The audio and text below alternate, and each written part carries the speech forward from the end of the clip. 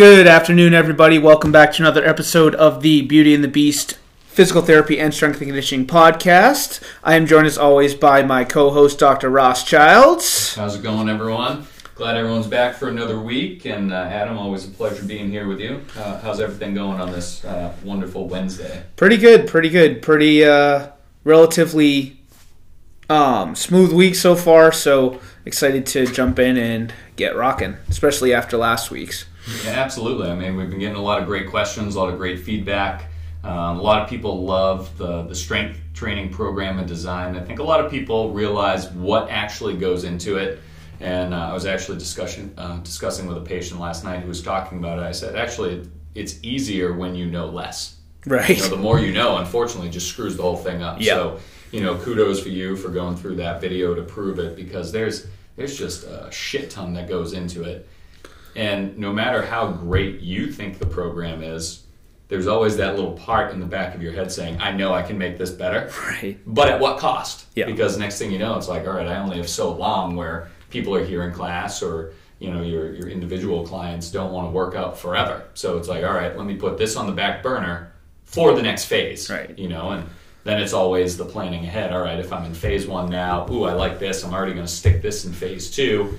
So usually when we're designing programs, or at least this how it was when I was working with strength and conditioning, you're always still planning 2, 3, 4 phases ahead, but the priority was always on that next phase. Yeah. What's the next best step? So I thought that video was excellent to kind of break it down the way that you go through it.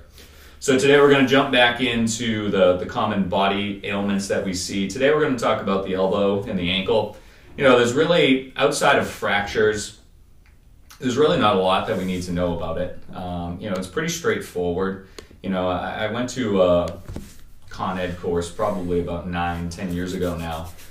One of the doctors from Concord Ortho was there, a foot surgeon. He said, that there's really not a lot. Wherever your pain is in the foot, it kind of dictates what's going on. There's really not a lot there. Now, if we look at the bones of the foot, there's 26 bones, 36 joints. I mean, that's outside the realm of today's talk, and really the elbow is the same. Really we're dealing with the elbow itself, so the arm bone, the forearm bone, and then maybe we're talking about the 2 joints that actually swivel the forearm, or the 1 joint, the proximal radial ulnar joint. So today is probably not going to go so far into the weeds like we normally do, but we're going to help explain why the elbow is important for function, but also the ankle as well. And it's hard to say, and in your opinion, which one do you think is more important?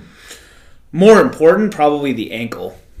I mean, you're talking because you do a lot more. You need your legs for a lot more than you need your arm for. It's a weight-bearing joint. And right. If you look at it from an evolutionary standpoint, you can still walk and kill something and eat food with the other arm. Right. Whereas, you have 2 broken ankles, you can still run away and survive, or 2 broken elbows. I mean, so it'll just be interesting to go through, and I think most people have probably had some type of an elbow or an ankle ailment. Some of it probably just fixed itself, and the others, people are still probably plagued with chronicity of it, and we'll talk about why. And it's a lot easier to understand, and it kind of follows the same path like we talked about with shoulder bursitis or tendinopathy of the shoulder. Same thing with the hip. Same thing with the knee. So hopefully we'll hammer home that point. And again, by the end of today, you should have a solid understanding of what potentially could be the issue. Is it a big deal? And then you can do X, Y, and Z to then rehab it yourself. So now, when someone comes into the gym, let's say, and again, I always like going back to new members, because you know everyone that's here, and you know how to modify, and a lot of people learn how to modify on their own just based off of the experience of you and the other coaches. But when someone comes in and says, I have this ankle thing, what do you do for them? I mean, again, take me through your approach. What's your immediate thought? And then how do you progress them from there if needed that day? Mm-hmm. My immediate thought is usually it probably has something to do with their ankle range of motion in some way, shape, or form. I don't know how often you deal with somebody coming in and saying like, I'm having an ankle issue.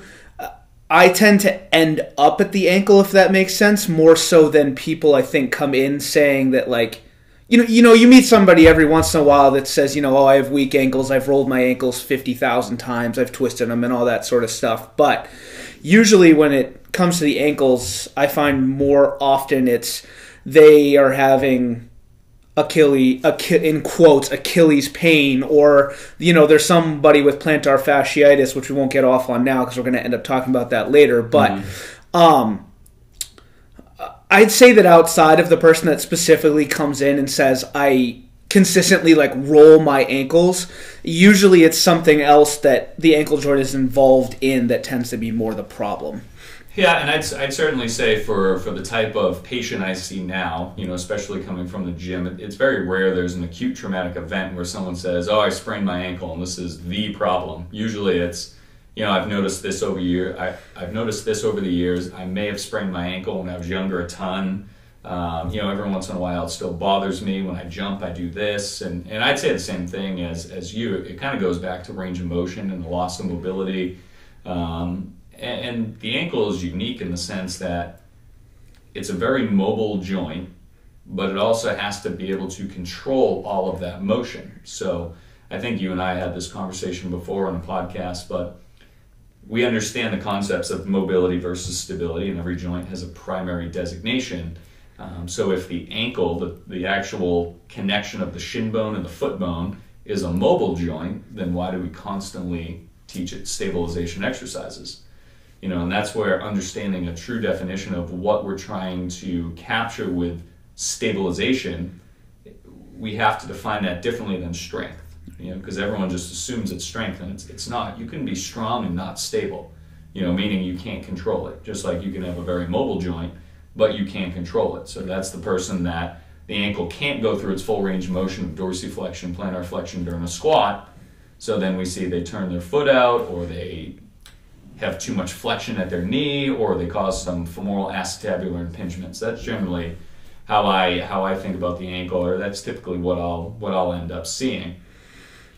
Now, what are some basic movement assessments that you'll do for people if they say, oh, I've had this ankle thing in the past, or if you are suspecting the ankle to be a player in their whatever condition they're reporting? Often, you can go all the way back to just like a simple, just see what the range of motion is on the joint. If you bring somebody in, you're manually manipulating to see how far, what the angles are and all that stuff. For me, it can be something as simple as, half kneeling, so like in a kneeling position, one knee down, the other foot in front of you. Keep your foot flat and drive your knee as far forward as you can. Okay, can you do that? Can you not? You can do other ones with people, standing up, hands against the wall, foot flat, try and touch your knee to the wall. More often than not, I suppose if they come in and they're saying specifically about their ankle, then I'm doing some sort of assessment or test like that. More often than not, I'm more often am catching the ankle range of motion issues in other places. It's usually their squats look off or something like that, and that's where.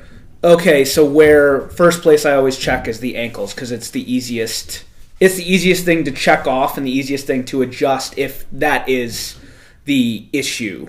Yeah, and for those of you who are listening, Adam's really just basing it off of movement.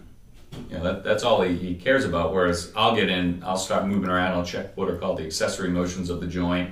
I'll be checking muscle flexibility changes. But really the easiest test to do is have them squat, have them stand on one leg, do the half kneeling dorsiflexion test.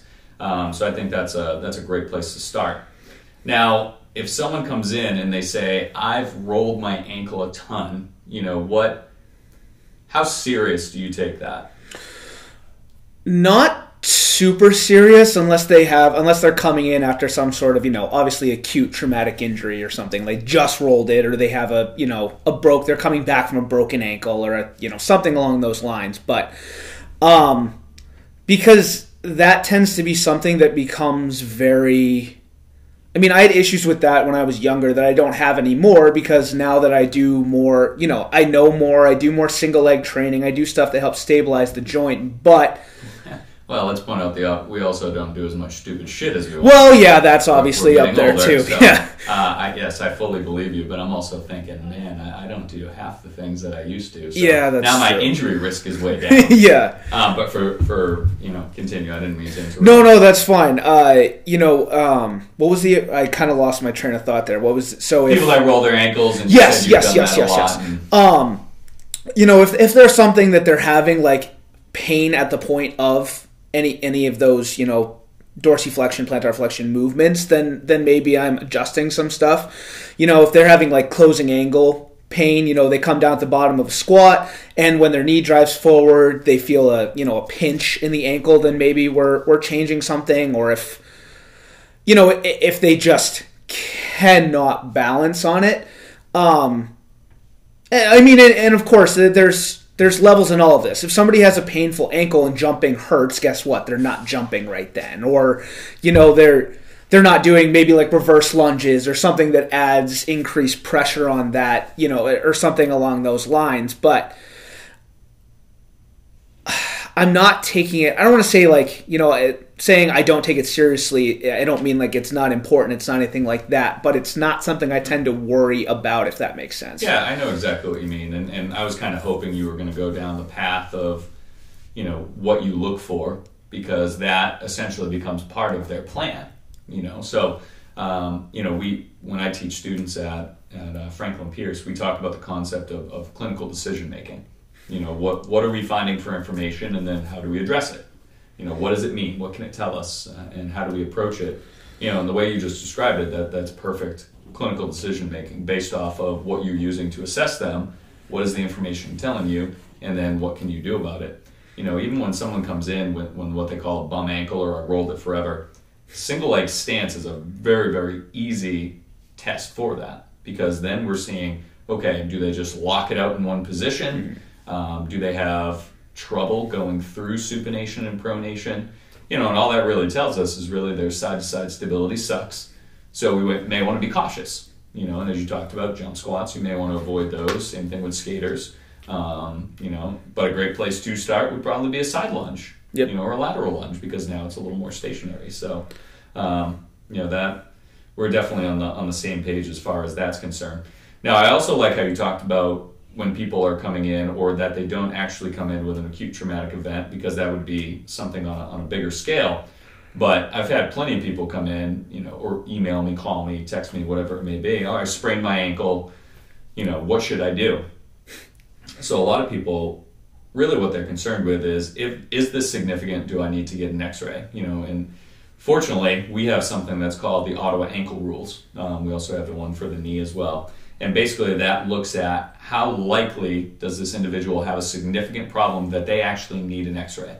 So in the ankle, it's actually split up into the two regions, actually the ankle region and then the foot. And basically, if you have tenderness in the medial malleolus or the lateral malleolus, and you can't take at least 5 steps immediately, okay, that's an indication you need an X-ray. So for a lot of people when they roll, they're like, yeah, it's a little tender on the outside, but I can limp 5 steps. If you can limp 5 steps, they state that you do not need an X-ray. Okay.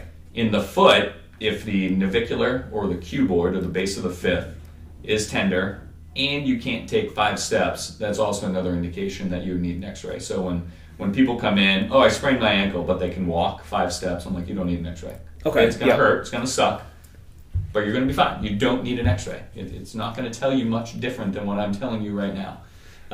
So that for me is kind of a nice little cheat sheet. So, if someone does come in and say, hey, I rolled my ankle, well, can you take 5 steps even with a limp? Yep. All right. Well, you don't need an X-ray. So let's wait and let this heal a little bit more.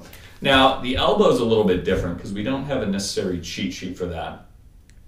And when it comes to fractures, there are things you can do, places that you can push on that we can send people out. But, really, unless someone falls directly on the elbow or falling on an outstretched hand, which is called a Fuchs injury, usually the elbow doesn't get too traumatically damaged. It's not often that I've seen that, and think about all the times you've fallen on your elbow. I mean, more likely than the elbow, what body part's going to get damaged?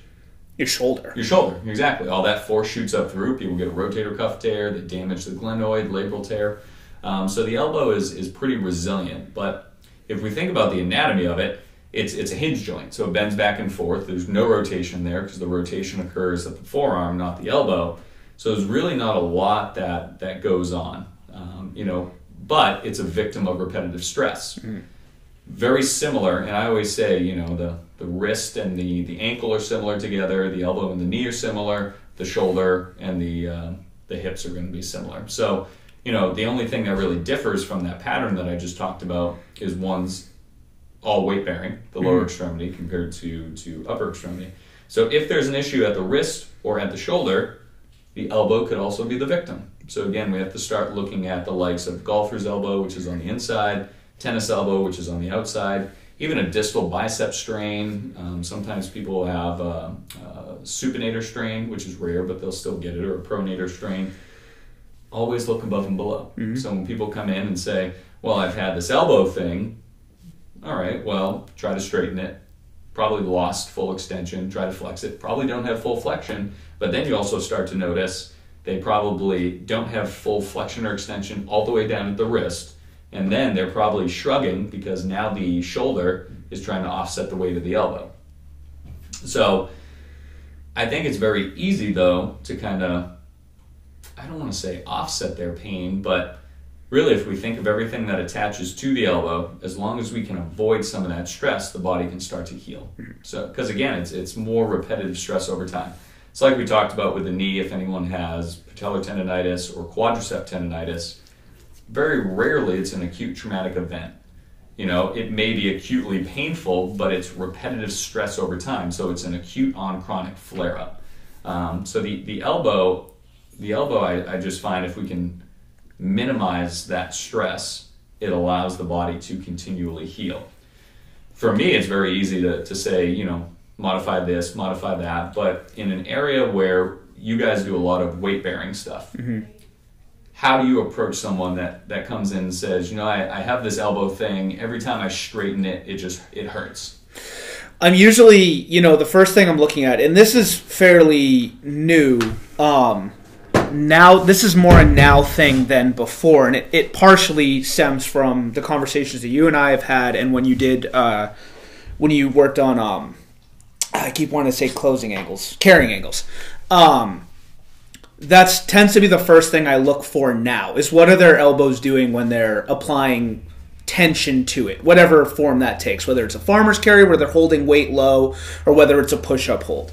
And then I'll check that, and if that needs to be, oftentimes that will help correct the problem. I've had people that have had elbow pain, and then when you watch them do a push-up, you can tell their elbows are beyond 180 degrees, and you just tell them to put a little bit of a soft bend in there, And the way that I'll often see that is, the thing that I notice is that they don't tend to feel it. They feel it after. They feel it when they're picking their hand up. Like when let's say somebody's doing a push-up hold or a high plank hold, and they don't feel it until they take the pressure off that hand. Mm-hmm. And that's where, it's probably a carrying angle thing. And so oftentimes if I just tell them, okay, put a very slight bend in the elbow, that'll help. So for the people that are listening, Adam, if you don't mind, what exactly is a carrying angle? So carrying angle is the angle of the elbow joint. Whether that's, so what, I don't know if you want to give the technical, so the way I think about it is the angle of the joint when you're at, full extension. Yeah, or full straight, when you fully straightened the arm, essentially. Yeah, so everyone has a natural carrying angle, females more than males, and from an evolutionary standpoint, they stated this was because women have wider hips. So if you look at someone in standing, a woman's lower arm, so the forearm bones, will actually angle away from the body. And sometimes people have it more significant on both sides, or they could have it more significant on one side compared to the other. Now, when there's an increased angle like that, it's also called a valgus angle at the elbow. It shortens the tissue on one side and lengthens the tissue on the other. Or to think of it another way, it closes off the joint on one side and then opens up the joint on the other. So people with an increased carrying angle have too much stress on one side because it's closed, and then too much stress on the other because it's open. So it's playing tug of war the whole time.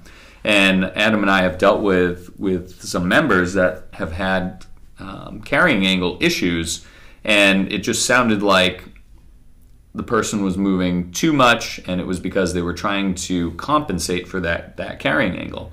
For me, it was merely just suggestion because I've never seen this person before, and it ended up being right. So, generally those people with carrying angles generally hyperextend, so meaning they bend backwards, and then they lock out their joints. So, and I think that's what you were alluding to. They can stabilize, but they lock out the joints, and oftentimes it looks like their elbows are swiveling in and forward. And then when they unlock, they lose stability, and that's generally when they start to feel pain. I've seen nerve issues as well, especially for females that are super flexible. They pinch the funny bone nerve, and then the next thing you know, they get numbness and tingling into their ring and pinky fingers. So that's just a brief description of carrying angles. But again, it's also something that Adam has to pay attention to when he's going through any type of weight-bearing exercise with the class, or any type of stability exercise for the upper extremity. So how often do you find that posture plays into someone's arm pain? So whether it's shoulder, elbow, or wrist. I mean, it seems relatively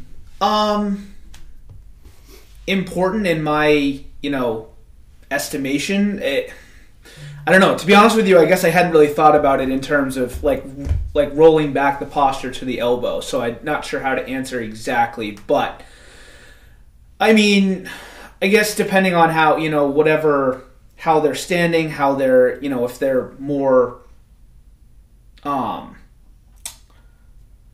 lordotic, more whatever, and they're more in that kind of like external rotation, they're more liable to have those increased carrying angles and all that kind of stuff. I don't know. I hadn't really thought about it working its way back like that. But well, the reason I bring that up is because this is where I'll see, and we can apply this to the lower extremity too, but in physical therapy, we use the concept of regional interdependence, which is really just the kinetic chain. It's just a fancy name. And it's basically how do other body parts affect, a current pain syndrome or dysfunction. And there's a lot of research to prove that tightness in the thoracic spine is actually found in individuals with wrist and elbow pain. Okay. So if we think about the thoracic spine, just using the mobility stability continuum, we have the thoracic spine, which is supposed to be mobile, mostly with rotation and extension. And then we have the scapulothoracic joint, which should be stable, control motion. And we have the glenohumeral joint, which is mobile, and then the elbow joint, which should be stable. Well, if that thoracic spine tightens down, now that scapulothoracic joint, the shoulder blade, now has to become mobile, which then changes the glenohumeral joint to now a stable joint, and then the elbow has to become more mobile. So it reverses that trend. So, it's never as simple as saying, oh, it's the elbow problem, check the shoulder or the wrist. You have to go even higher than that. You have to go thoracic spine, maybe even cervical spine. But the thoracic spine is definitely something that anyone who comes in with an upper extremity condition, I'm at least assessing it to make sure it's not a contributing factor. So I would say, even though the research doesn't prove it, I would say posture plays a lot into it, because the problem is with research is we can't prove habit. Mm-hmm. So if someone sits, I had a patient come in just yesterday, and she talks about how she's been sitting at a desk for 40 years. I don't care who you are, 40 years of doing the same thing, your body's going to become really, really good at it. Mm. I don't care how much you offset it, and she talked about how, her right shoulder can sometimes be an issue, and, could potentially the mouse, using the mouse, be an issue. It's like, yeah, because now your shoulder's abducted, your shoulder's protracted, shoulder blade is protracted, you're using your upper trap, and you're tightening down your pec the whole time. Research doesn't prove that. All research looks at is the angle or whatever curvature of your spine, and is there because we can't infer cause and effect in research, is there a high probability or likelihood of correlation? So those are the limitations with research, but anecdotally, posture plays a huge role in all this, and even just think about it from a biomechanical standpoint, because you took functional anatomy. Mm. So if I'm rolled forward, essentially that's going to bring my arm into slight flexion. Mm-hmm. That's going to tighten down the coracobrachialis, but also it tightens down the brachialis, which also distally attaches to the elbow, which if I shorten a muscle from here, it's going to shorten from here. So now as I walk around like this, I'm just holding my arm like this all day, so I'm doing an isometric bicep curl all day long. Right. Now just imagine if I'm holding something there, even as light as a phone. Now it's resistance training over time. So I always, it's, get people back into a good posture. Even just letting it stretch like that is going to be good for them because it's not going to be super aggressive. But that's why people will get biceps tendonitis. Not because the actual bicep tendon is the problem, but because now the bicep's working at the shoulder and the elbow, right. And it's a lot easier to protect here than here. So it's just rare that I've seen distal bicep strains, which is why I didn't want to talk about it today. The only time I've ever really seen it, or a rupture for that matter, is a gentleman went to lift a piano and snap. Ooh, yeah. Yeah, see you later. So if it's a proximal bicep, meaning close to the shoulder, usually there was something associated with it, torn labrum, torn rotator cuff. So we won't get off track with that. Now, we talked about the specifics of walking, and that's why the ankle is important. And for you guys listening, I apologize, we're jumping back and forth, but again, these are the two body parts we wanted to focus on.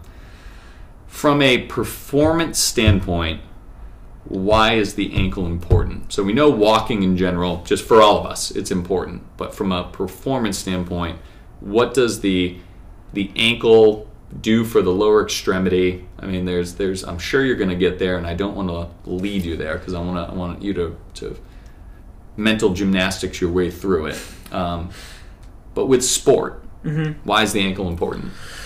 Well, because you have to have that stability side to side. I mean, we know that. That's we've talked about that. That's kind of a simple answer, and that makes all the sense in the world. But you also have to be able to move that ankle joint in order to produce force and essentially force the ground away. There you go. That's exactly what I was looking for. When you're sprinting, when you're doing any limitation in the range of motion in the ankle is going to limit the amount of power that you can create moving in any direction. Yeah.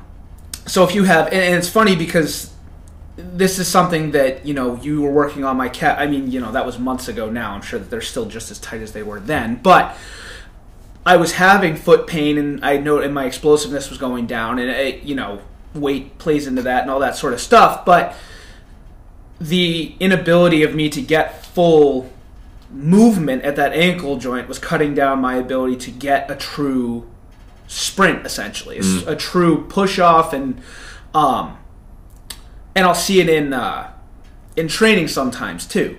A real simple, a way that I'll notice it is we call them pogos. It's just I don't know if there's a particular name for it. Ankle hops. Yeah, whatever you want to call it. Basically, just like little flicks away with the toe and popping off the ground. And you watch somebody do it, and you can see that they get like this little. I'm not expecting them to get a foot off the ground, but it's a real small range of motion with the ankle. And as soon as you tell them, okay, push away with the toes, get that last little flick the ground away, and as soon as people start doing that last little flick, you see them pop up, and there's almost a float and then a retraction, pop up and almost a float. And so if you don't have the ability to create that full range of motion, then you lose power. Yeah. Do you remember what that cycle is called from X-Phys? Oh, no. It's been a long time. Stretch shortening cycle. Oh, stretch shortening cycle. I was thinking something more specific to that. No, but that's exactly what you're describing, because they can load the tissue eccentrically. And as we talked about last week, there's the process of taking that potential energy and then turning it into kinetic energy. So it loads the tendon, and then it applies it. And it's an elastic recoil. And for your calves, because they were so tight, it's not that you couldn't produce the force. It's that you lost some of the elastic recoil because there was not enough movement. So we get in there, we loosen it up a little bit, and for anyone who hasn't seen Adam's calves, he has huge calves. They're very muscular, well defined. He's never going to have a soft, supple calf. It's just not going to happen. So what we're looking for is, does the density of the calf feel the same on both sides? There's probably going to be knots there. But are the knots similar on both sides? We have to remember that. Especially when we're standing upright against gravity, we don't want our calves to go supple. We want to be able to have them nice and firm to hold us upright. But I look for that in a lot of people. It's because the harder they work, they just have maxed themselves out and they just lose the ability to do stuff. Not because they lost it, it's because they've been working so hard for so long. We actually got to give them a break, and that's essentially what's happening to your calves. The fact I've seen you doing some box jumps as of late, you're getting that stretch shortening cycle. You're loading the tendons, which we need mechanical loading for cell turnover. We were talking about that before the podcast, and it helps you to attenuate stress, but it also helps to repair, and that's an important function that I think is often lost. Now, we talked about the importance from an athletic standpoint of the ankle. What about for the elbow? For the elbow, it's stability. Yep, keep going. From a performance standpoint, yeah. So stability, being able to transfer force through that joint to whatever the implement is, Correct. Whether it's a golf club, whether it's I always tend to think baseball just because it's the most true form of what's happening through the shoulder and through the wrist. But exactly. But yeah, it being able to transfer force without lateral, I don't know if shear is the right word. I can't, lateral force, whatever. Yeah, could say that. Without over the top lateral force, Yeah. I should say, more than it should. And if you think of throwing, for that matter, or javelin, think about the position, how we cock the body back, shoulders and external rotation, elbow flexion. Mm-hmm. And then as we come through, we get internal rotation, but we're increasing the lever arm to produce force generation and torque as the elbow starts to extend. So, again, from a hunting standpoint, I always love to go back to this, from an evolutionary standpoint, not only are our ankles going to help us generate and transmit forces to run after what we're trying to kill, but it's going to help us generate forces from the ground when we need stability to actually transmit it through our core, mm-hmm. to then help us throw the spear or whatever we're using to shoot at the animal. But the elbow is really the last line of defense, because the wrist isn't going to do much. Right. The wrist really fine-tunes the implement or implements the object. But the elbow is what transmits that last little bit of force attenuation, if we want to call it that instead. So, and that carries over nicely to even shooting a basketball, for that matter. You lock and load at the free throw line. You start to generate force through your legs, even though most really good basketball players don't use their legs with a free throw, but just follow along with me. But then when we start to get our shoulder into flexion, really we start to initiate from our core, the rotator cuff, and then we use the elbow basically like a catapult. And that creates that stabilization, and then the wrist really is what spins the ball, but it really doesn't create much as far as force is concerned. So, we talked a lot about the importance of function. I didn't expect that to go that deep. We did a good job on that one. That was great. All right, so let's work through some of our more common conditions that we'll see. And these, I went through and picked conditions that I think you and I would have both seen, regardless whether it's on the strength and conditioning end or from a rehab standpoint. Now, how often do people come in and say, you know what, I have tennis elbow? It depends. Not super often. I tend to see it more. This may sound stupid, but I tend to see it more on current clients when golf season or whatever rolls around. Some people will mention it offhandedly, but I can think of a few people specifically that it just comes and goes all the time. Yeah. There never appears to be one event that causes it. Right. When I was working at a job 5 or 6 years ago, we did a lot of workers' comp stuff, and we were working near a lot of the factories in the Lakes region, and just that high amount of repetitive stress eventually got to that sticking point where it felt like something would pop. So that's an acute on chronic flare-up, but again, it's for the people that just your average person's not going to get that amount of repetitive stress, so they won't have that one event. But it will start getting sore, and they'll start seeing, oh, it's sore, but it went away. And then the next time, oh, this became more sore and took a week to go away. And then, oh, it became sore again. It's been 3 weeks and it's still bothering me. And now it's to the point I can't pick up anything. Well, that didn't just show up. No. That's been weeks building on end. So, Adam talked about golf season. We do have what's called lateral elbow pain. So the outside of the elbow, which is the common term is tennis elbow, whereas the inside of the elbow is golfer's elbow. And really the biggest difference between the two, other than location, is your wrist extensors, so the muscles that tip your wrist backwards, all attach into the common extensor tendon, and they pull on the lateral epicondyle, so tennis elbow, lateral side.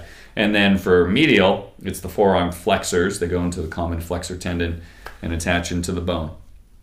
If we purely just think about the number of times that we grip in everyday life, grab a refrigerator door, grab the door to open it up, grab our bags, grab anything, who even knows how many times a day that we're doing something like that? Gripping the steering wheel. It really makes sense as to why we have such repetitive stress injuries. It does not baffle me. Now, the way we go about treating it in the medical community is ass backwards. And we'll talk about that in just a minute. But let's say someone comes in and says, I have this outside elbow thing that's bothering me. I've had it before.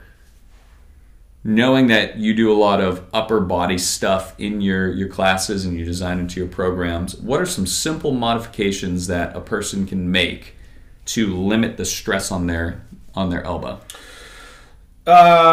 So again, we talked about creating like a soft bend in the elbow. If the arm being straight causes problems, it can be what's their, I don't know, these two tend to fit together, but what's the positioning of their shoulder in a certain scenario? Yep. Whether it be like a push-up and they're super internally or externally rotated, or a plank or something like that. Yep. What was I just thinking? I lost my train of thought. Oh my goodness. Well, not some super like repetitive, like we do ski erg and stuff, nothing that creates like fast, explosive,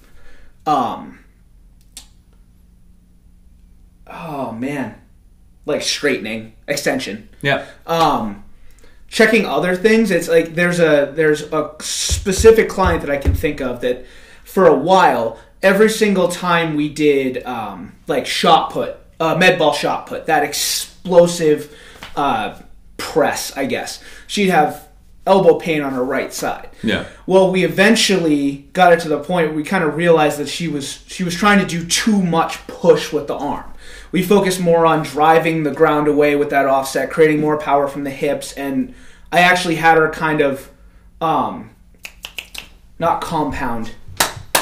When you shorten something up, why am I having such a hard time? Compact, kind of create a more compact movement. She wasn't reaching as much, kept the arm in a little bit closer, and it took a lot of that away. So are they doing too much with the elbow? I don't know. There's all kinds of different stuff. Exactly. Multivariables. But one of the big things that I find that can help at least mitigate it is forearm position. Because I tend to find that when the palm is facing down, when they're in a pronated position, elbows slightly flexed, that's where a lot of people live. And think about like a dumbbell row. If you gave someone a half kneeling dumbbell row, so they're on a bench. Most people, even if you tell them to pull the weight straight up with a neutral grip, they're still going to turn it in slightly. Yep. They feel stronger, helps the shoulder because it makes them feel stronger. But then that starts to wear down that area at the elbow. Especially when they come back down out of it, it causes that eccentric loading. So keeping the wrist in neutral, I find, is a very safe thing to start them off right away.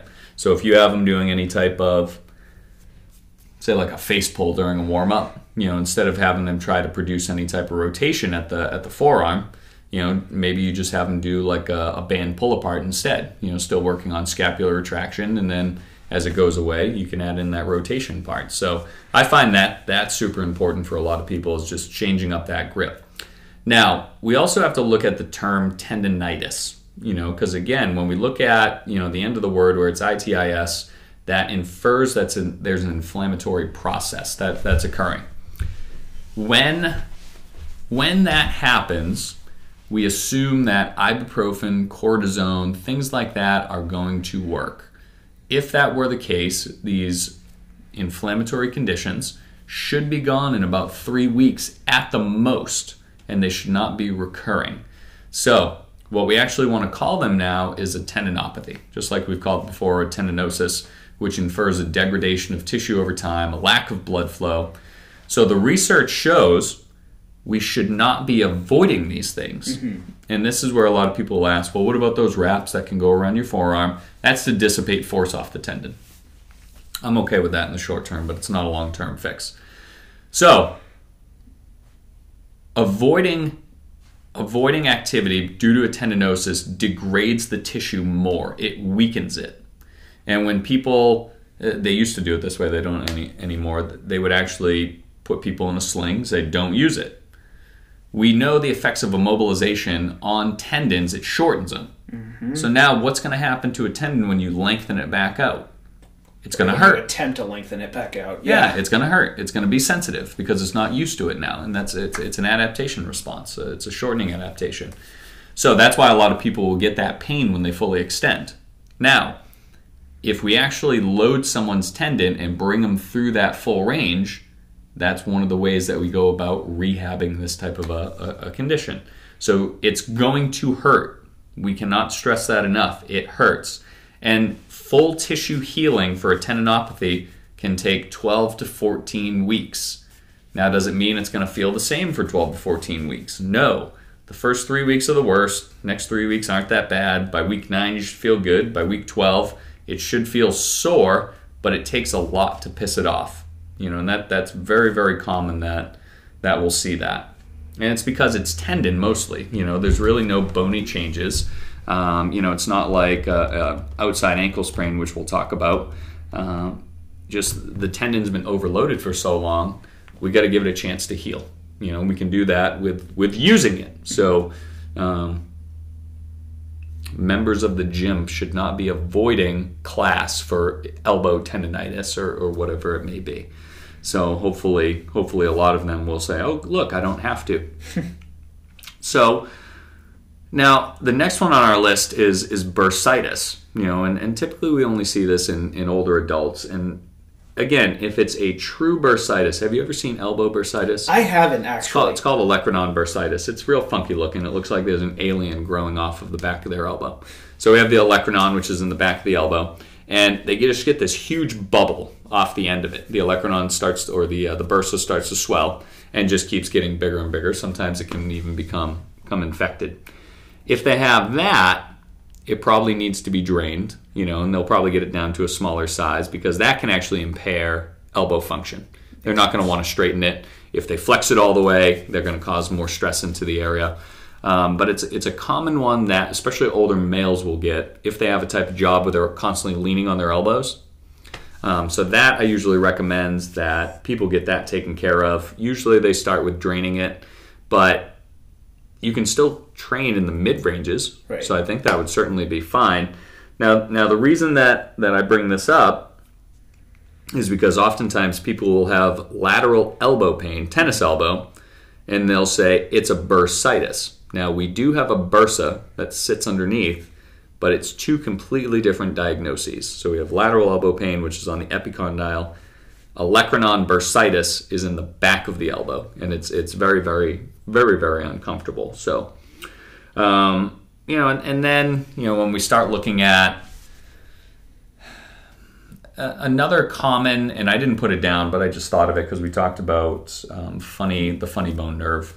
That's another common thing that I'll see. People bend their elbows too long, and they'll say, "Oh, I have numbness and tingling in my fingers." Think about, laying in bed at night. Maybe you're looking at your phone for a little too long, or reading on an iPad, Kindle, whatever it may be. All of a sudden, your ring finger and pinky finger goes numb, and then all we do is intuitively we just straighten our arm out. We take the pressure off of the nerve. So no, it's not carpal tunnel. It's called cubital tunnel syndrome. So is there anything that we can do about that? Yeah, don't stay in prolonged flex positions. That's the easiest thing to do. And I joke about that. But really that has to do because when we're in bed, usually our heads flex forward. Usually we're rounding forward a little bit, and then we're flexing. So all we're doing is taking up the anatomy of the nerve so it becomes irritated. But even things like a doorway stretch is good for opening that up. Now, one of the things we'll do with people is called the nerve glide. If you just tip your hand out to the side, so what I'm doing is I'm straightening my arm out to the side at shoulder height, and I'm going to tip my wrist backwards. This is going to stretch the median nerve. In this position, I feel numbness and tingling right now, and I'm okay with it because it goes away when I come out of it. Now, this is just called the neural mobilization. I'm just getting the nerve to glide back and forth. We can do that same thing to make sure that our nerves are moving properly. And I know a lot of people that will actually do specific nerve mobilizations, whether it's the leg, the sciatic nerve, or the cubital tunnel or carpal tunnel, to ensure that the nerves never become a problem. And if it's done correctly, it does work very well. But that's another common thing that I'll see a lot of people will suffer from. Not so much carpal tunnel, but cubital tunnel. So it's very specific. And you've probably seen that as well. People will probably say they get, I've had this numbness and tingling when I put my elbow on the table while they're just compressing it, or you yourself may have had it. So that's another very common one that we'll see. Now, that's really what we need to know about the elbow, or what we want you guys to know about the elbow. Again, it's not one of the sexier joints that we talk about, so it's not going to be as in-depth. Now, from an ankle standpoint, what are the two most common conditions? So what are the two common pathologies that people usually report that they've had in the foot and ankle region at one time, especially if they're runners? I was going to say, plantar fasciitis, and then usually the only other one I hear consistently is Achilles. Achilles, yeah, correct.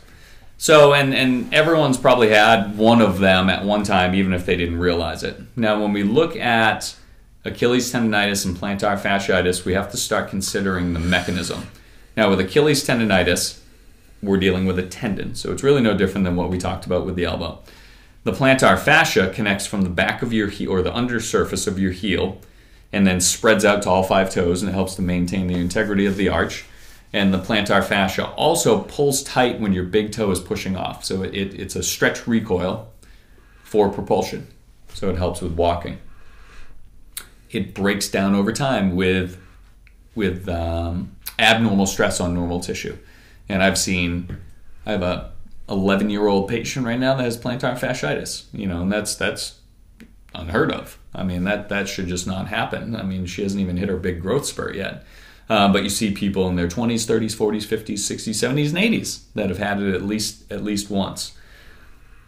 What, if you had to think, I know what the research says, but if you had to guess, what was the one common risk factor between those two conditions, what do you think it would be? Between Achilles tendonitis and plantar fasciitis. Well, lack of ankle range of motion or calf tightness, or bingo. Yeah, that's the exact two things, number one and number two. So let me ask you a question and tell me if I've been thinking about this and I just want to know if I'm incorrect in this thinking. So we know that plantar fasciitis can come from limited ankle range of motion. Now, is it because you can't get full plantar flexion or dorsiflexion, whichever way you're unable to get the full extension in, and then your midfoot and your toe are trying to create more force on a push off because you can't actually extend that joint? Can that be part of is that the reason why those muscles become so inflamed and so one of the reasons tight for over it? Time? Yep, okay, absolutely. It's definitely one of the reasons for it. Also, when you start to look at a lack of ankle range of motion, you talked about the foot. We tend to get more motion at the mid-tarsal joint as well, and then that changes the big toe, the push-off joint in the big toe. And then that changes how much the actual plantar fascia can actually stretch, because most of especially our lower extremity muscles, get a natural stretch when we're walking, because it's more of a passive, or I won't say passive. It's an eccentric elongation, and then it's like an elastic. It pulls tight and then it pulls back. So it's the same thing. But when we have that ankle dysfunction, we no longer get that natural recoil. So like every other part of the body, we start storing the accumulation of stress into that plantar fascia. Now it has to maintain the arch as we're standing directly over it. So now you're dealing with something that is accumulating stress. You have the effects of gravity pushing down on you plus body weight. And that creates micro trauma. And then over time, your body can't keep up with the healing process, so then unfortunately causes dysfunction and whatever else we want to call it, and then that leads to the pain. If someone has a big toe that doesn't bend backwards, minimum 50 degrees, and for runners it should be 70 or greater, it's very likely they're going to develop plantar fasciitis because of that. Now, we also look at it from the standpoint of the tight muscles. Tight calf muscles pull us into plantar flexion. That will also assist in limiting our dorsiflexion. Then we lose that mobility. So it depends which angle you want to look at it. Again, I'm not so much of a this caused this, right. Chicken or the egg. You'll get driven down that rabbit hole all day long. Why not address both? So we know tight calf muscles and limited ankle dorsiflexion is both a risk factor for Achilles tendonitis and plantar fasciitis. Address both of them. Be done with it. Generally, just like in your calves, think back to the first time I grabbed into the medial gastroc head. Yeah. It's very, very sensitive, and think about how much force and explosion that muscle goes through when you're doing something quick and fast. It's very, very strong, and then we also need to consider, what's happening at the ankle itself as you're going through and trying to do a box jump. Well, you very rapidly have to go through plantar flexion to push off, but then you have to get the foot back under you to land appropriately. So now if you don't have that appropriate landing mechanism, you just smush the plantar fascia. Right. And I find it happens a lot to people that are heel strikers when running because they end up swinging their foot. They don't actually push off, and then they just mush the bottom of their foot the whole time. And, that may create some type of a pronation compensation or supination for that matter. It doesn't matter to me because they both pose a problem. Excessive pronation and excessive supination. One, there's not enough stability in the plantar fascia, and the other one, there's too much. So either one breaks it down over time.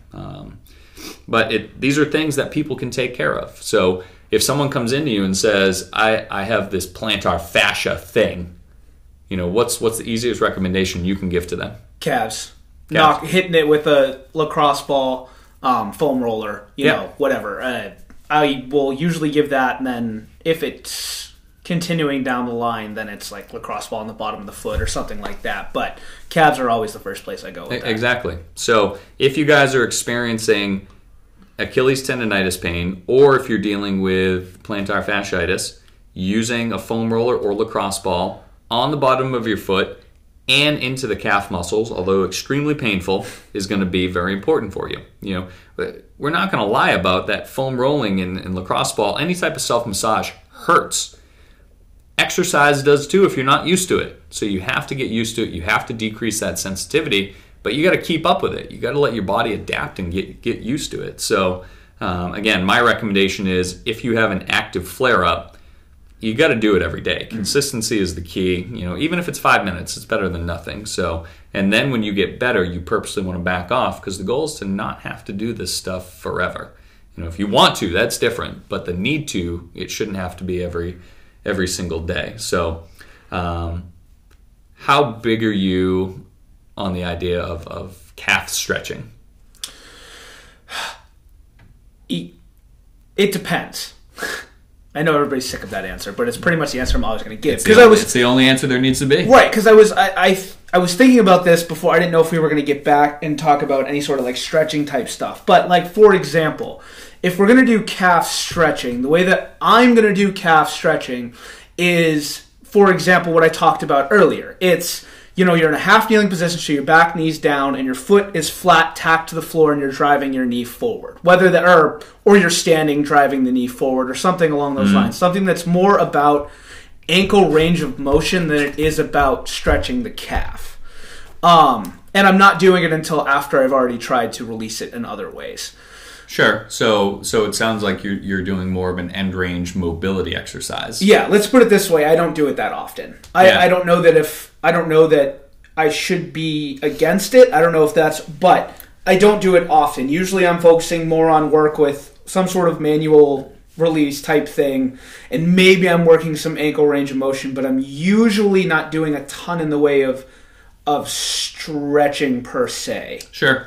Well, when you look at the systematic reviews on static stretching, and consistently it shows that static stretching does not prevent injuries. And part of the reason for that is because static stretching it doesn't offset the risk of the activities that we're currently doing, like running and pounding pavement for 10 miles. Static stretching is not going to offset that. Now, with that said, there are some physiologic changes that occur when we're stretching, if we can get our body to actually relax. So that I'm okay with. Plus, we have to think it's also stretching is not necessarily muscle tightness per se, but what they're finding out now is it's basically neural tone to passive tension. That's just a bunch of fancy terms, and all it just means is that your body's holding this amount of tension.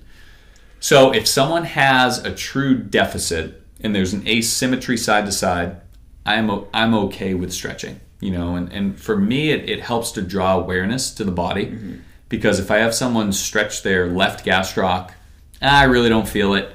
Well, stretch your right. Oh, I feel it. All right, well, we want it to feel like the left one. Now they always have something to go back and compare it to. So I think I'm okay with it. But, if someone said to me, you can use a self-massage, a dynamic warm-up, or static stretching, and you can only pick two, which two are you picking? I'm going to say self-massage and dynamic warm-up. Yeah, so that's what I was going to say too. Yep. And the research does show it is better to do before activity prior to after. Static stretching, if you're going to do it, doesn't matter when you do it as long as you do it at some point. Mm. So, there is some importance to it. They've even shown foam rolling or self-massage prior to a dynamic warm-up increases your range of motion in your joints and doesn't have any deficits on your performance. And that's the big thing, the big controversy with like foam rolling. They talk about, but it doesn't improve your performance. Well, it doesn't take away from performance. So I think we need to also recognize that. Want me to fix that as well. Argument in one quote? Yes. The best ability is availability. Yeah. Even if foam rolling took away 0.5% of your performance, even if it took away 25% of your performance somehow, which it doesn't, by the way, it does not. Even if it took 25% away from your performance, if foam rolling makes it so that you can train to your full potential 25% more, then you're still coming out on top, even if it were scientifically proven that foam rolling took away from your performance. Yeah. If you can't train, you can't perform. It's that simple. Yeah, I mean, I just... One of the things I hate about the physical therapy field is they want everything to be so black and white. And that's I don't know. I'm always in the it depends crowd. Again, when they say, oh, foam rolling doesn't improve performance, well, great. My mind instantly goes to it's not taking away from performance. Right.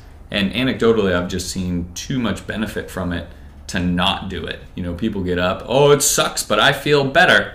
That's all I need to hear. Right. Great. I myself have used foam rolling over the years quite successfully. And I've seen no negatives from it. The only time where people shouldn't foam roll is if they have some type of inactive, vascular condition that we need to be aware of, open wounds, a fracture, things along those lines. But even then, there's the difference between an absolute contraindication versus a precaution. You just have to know what you're looking for. So it's just too beneficial. So at the end of the day, I think an easy rehab approach to a lot of these conditions that we talked about, and it can be used for the elbow as well. Again, get in there. You need to loosen it up with the foam rolling or self-massage. And then you want to do some type of active loading. And it doesn't matter if we call it dynamic warm-up, dynamic stretching. I don't care what you call it.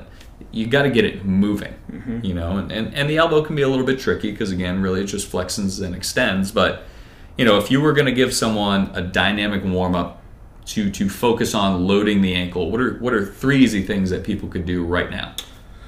Calf raises or pogos. I mean, if you want a specific, we use ladders. Yep. And then single leg deadlifts, split squats, anything that creates some sort of stability in that joint. And Adam just spit that out in less than 11 seconds. So it can be that simple, and then based on if someone comes in, they're a little more apprehensive, or maybe they have a little bit more irritability. All you have to do is just make it a little more static, mm-hmm. And then if someone comes in, they have no issues, but you want to load them, throw everything at them. We don't know what the body's capable of until we push it. Yep. So we will always do, whether it's, if we're going to do some sort of, I think, jumping or sprinting, it's almost always the warm-up involves foam rolling the calves. It's usually like one of the first things we do. Foam rolling the calves, and then the warm-up ends with some sort of, again, pogos, calf raises, ideally pogos, but if somebody can't stand that ballistic force, then, just foot to the floor, calf raises up on your toes as far as you can. And then ideally we're trying to we do something in the, like a continued warm-up or something before we do any sort of that, like sprinting or, running or whatever, or jumping. So really and I believe as we were talking yesterday, this was probably going to be the last body region one that we'll do, just because we've seen to cover the important stuff.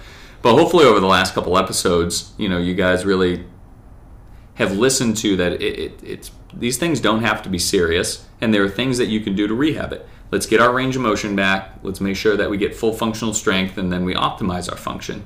And we get back range of motion by foam rolling, stretching, dynamic warm-up, loading the tissue. If someone has an ankle problem and they say, well, I can't run, it's like, no, outside of a fracture, you can run. You just have to limit the amount that you're doing. There's a certain threshold that your body is willing to give you right now, and if you grossly exceed that, your body will yell at you. So as long as we stay within those zones and slowly show the body what it can do, we'll continually do more and more. And you notice he said grossly exceed. You can still exceed slightly. I mean, that's how you progressively, that's how you get stronger, that's how you get better at running.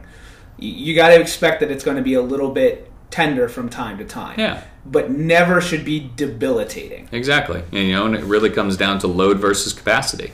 If you load it appropriately, your body builds up capacity. If you load it inappropriately, being too much or too little, your body has no reason to change. So, once you find the appropriate recipe, all you have to do is just tweak the ingredients, and you can have continued orthopedic success, performance, whatever you choose to call it. So, all right, and it looks like we touched upon everything that we had written down. Anything that you want to touch upon? No, I think I'm good. I mean, this was a pretty thorough one. It's more thorough than I thought we were going to get into for the elbow and the ankle. All right, so hopefully we gave you guys some pearls of wisdom. Every week we try to come in, give you guys something that you can work on so that you can better yourselves. And at the end of the day, we want you guys happy and healthy and performing at your best. So as always, once this is up, you can go into the links at the bottom. If you have any questions, you can reach out to the email. It goes to Adam, and if it needs to come to me, he sends it over to me. There's also a link for my Wellevate page, so if anyone's interested in supplementation or have any questions about health or anything like that, certainly reach out to me on that. I also have my Ask Ross Anything, which is in my Facebook group. So on Thursday nights, people come in with questions about certain conditions, certain aspects of exercise and health, or just things that you're curious about. And it's just time to sit back, relax, and I see how well I can answer the questions for you. But Adam will get this posted. We'll start brainstorming for next week. If you guys have any suggestions or there's any topics you want us to cover, please let us know, because again, we want to give you guys the information that we feel is best suited for you. So with that said, you guys have a wonderful week, and we'll talk to you soon. See you later, guys.